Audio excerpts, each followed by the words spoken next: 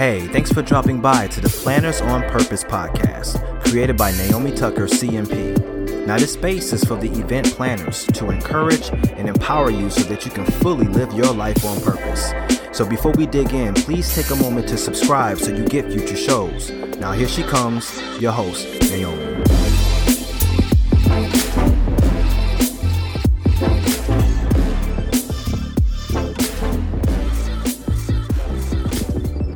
Well, hello everyone. This is Naomi, your host, and this is another episode of the Planners on Purpose podcast. I am excited to have you here. I am a business strategist and burnout prevention coach, and I empower event professionals to stress less, live more so that they can lead a life they love. And so whether you're new to me or you've been around for a while, I just want to say welcome. Today I wanted to talk a little bit about how to change your bad habits when you're planning events. Because let's face it, we all have habits that we would rather not have, and we want to foster some good habits so that we can improve our lives. And the thing about habits is that you can change them. You can change how you divide up the time that you have.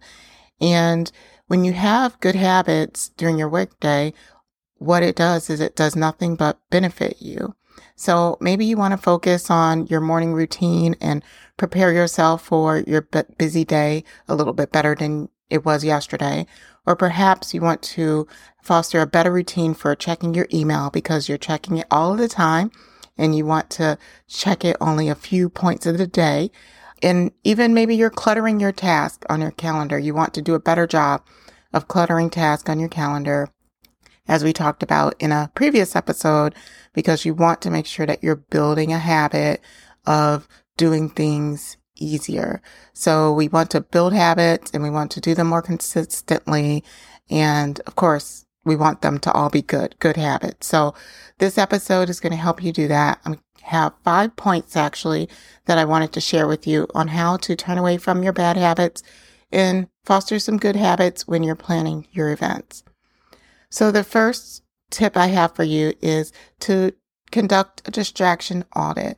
Now, what this is it's really evaluating how many distractions that you get in your day.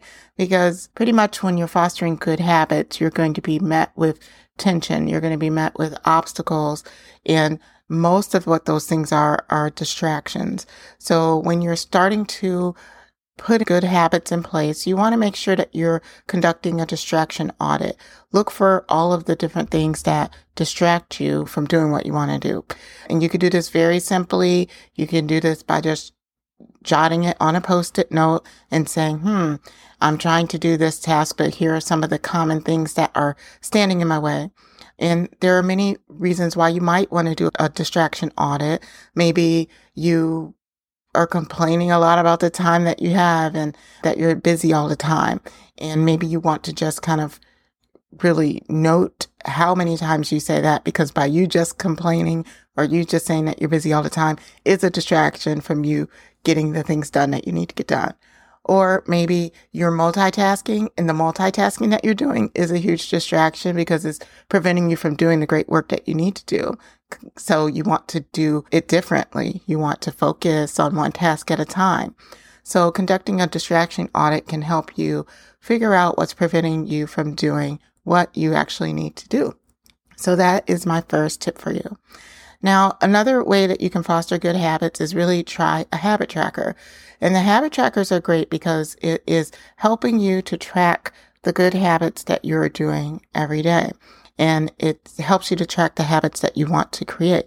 You could do this on a simple piece of paper every day. You can also get a simple habit tracker to track the habits that you want to instill within yourself. These habit trackers can be very helpful. And it's really important when you're tracking your good habits to be mindful not to beat yourself up if you miss a day. That's not necessarily what the habit tracker is for. It's not here for you to come down on yourself. It's supposed to be motivating. It's supposed to be a way for you to hold yourself accountable for doing the good habit that you want to foster within your life. So definitely try Habit Tracker if you're looking to turn away from some bad habits and have some good habits instilled in your life. Now, next, I wanted to talk about the 2-minute rule. And I really love this 2-minute rule. It's a rule that I've learned from a book called Atomic Habits by James Clear. Many of you maybe have read that book. But what I like about the 2-minute rule is that when you're really trying to put in place a habit that is going to be good for you, that when you're starting to get that habit to really take hold, just try 2 minutes of you doing that habit instead of really trying to go all in. We know how it is. Sometimes we get to the beginning of the year and we want to work out more, be more healthier. So we put this big goal in place to say, oh, I'm going to work out every single day for 2 hours. And when you do big goals like that and try to establish a habit really hardcore like that, many times you will not make it to the second or third day. So what this 2-minute rule does is it helps you to just do 2 minutes of whatever it is that you want to do. So if you are trying to not respond to emails once they arrive because you're a person that every time your email dings, you're in your emails checking it, maybe you just wait for 2 minutes before checking it. You're building up that tolerance of not checking your email. Perhaps instead of procrastinating on working on that presentation that you have to work on, perhaps you actually do it. You work on your presentation and maybe you just do it for 2 minutes. And then after that 2 minutes, you go to something else. That's how the 2-minute rule kind of helps. And what happens is that 2 minutes turns into 4 minutes, turns into more, and you really kind of build up that practice. So you can try this on anything. You can try this on going on a walk in the middle of the day if you want to bring in some good, healthy habits into your life. Instead of you going on a 30-minute walk, maybe it's just a 2-minute walk around your block and come back to start. So I hope that this 2-minute rule helps. It definitely, certainly is helpful to me when fostering in good habits. Now, the next one I have for you is to make your habits feel good. So whatever habit you're looking to put in place, make it be good, make it feel good for you, because then you'll actually you'll be more apt to actually continue that habit. So let's say you continuously have unproductive meetings. Maybe you want to come prepared to your meetings and have more action and really productive conversation, and you'll feel good about that. So that will help you move some of the planning of your events forward steadily. Perhaps you want to build more great vocabulary around yourself and speak great things to yourself to help you to do the habit. Make your habits feel very good. Give yourself a pep talk before you're going to do an event, or maybe you're public speaking. Give yourself a pep talk. Make it feel good for yourself. Also, some things that really help you to make habits feel good is to cluster the habit with something you really enjoy.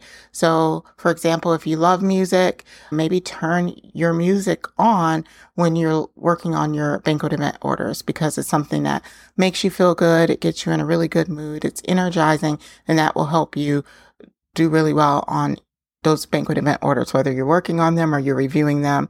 It just helps you complete the work faster and you feel very good about it.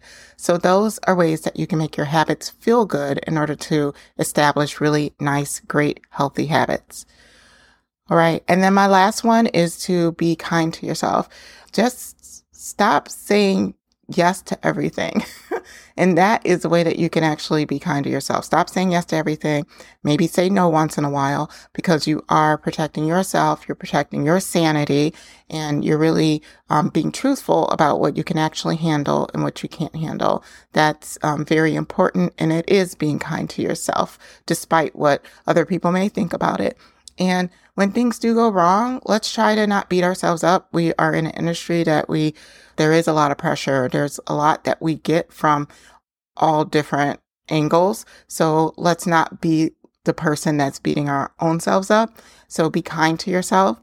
Speak good things to yourself so that you are able to continue to take on the work that you are currently doing. And when you are kind to yourself, it allows you to continue to take good care of yourself, and then also take good care of your clients and be a very good representative with your company or in your business. So we definitely want to make sure that we're doing that too. All right, so those are my tips for fostering good habits and turning away from some of those bad habits when you're planning events. I hope you enjoyed this episode and it really helped you to learn how to build better habits as an event professional. And I thank you so very much for listening. Until next time, stay on purpose. Well, that wraps it up for this episode. If you enjoyed the conversation, hit the like button and tell us how much you enjoyed the show by leaving a message in the comments. Thanks for listening, and we'll see you next time.